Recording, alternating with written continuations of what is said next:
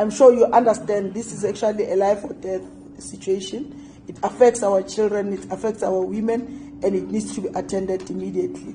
From the get-go, the MEC emphasized that this was an emergency and needed to be dealt with as a priority. She expressed disappointment at the taxi associations and at the police for not bringing the matter to her attention.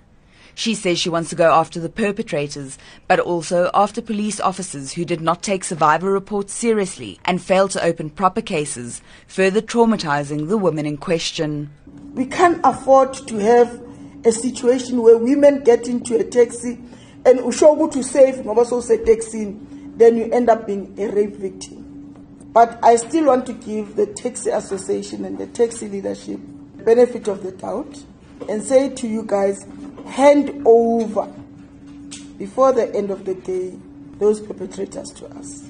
Indeed, in a matter of hours, authorities believe they have identified the taxi and a suspect linked to the series of gang rapes of female commuters on Gauteng's West Rand.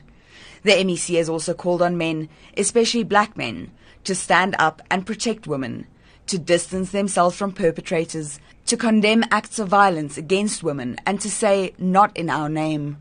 I also need a commitment from you that you'll denounce the acts of those locals, whether you through the advertisement or through the pamphlets by the association, but I want you as our partners, you as business people, to actually protect those people. She says men have been quiet for too long, and she expects outcry from every man in the industry, city, province and country when these atrocities are committed. She says men cannot wait until it is their mother, their daughter, their wife or their sister who's been violated before speaking out. All the taxi associations present voiced their commitment to the cause. They hope that arrests are imminent. Meanwhile, the taxi associations have urged women to look out for stickers on the doors or back of taxis, bearing the surnames and associations of drivers before they get in. Women are also advised not to get into empty taxis or taxis where only men or only one other woman is present.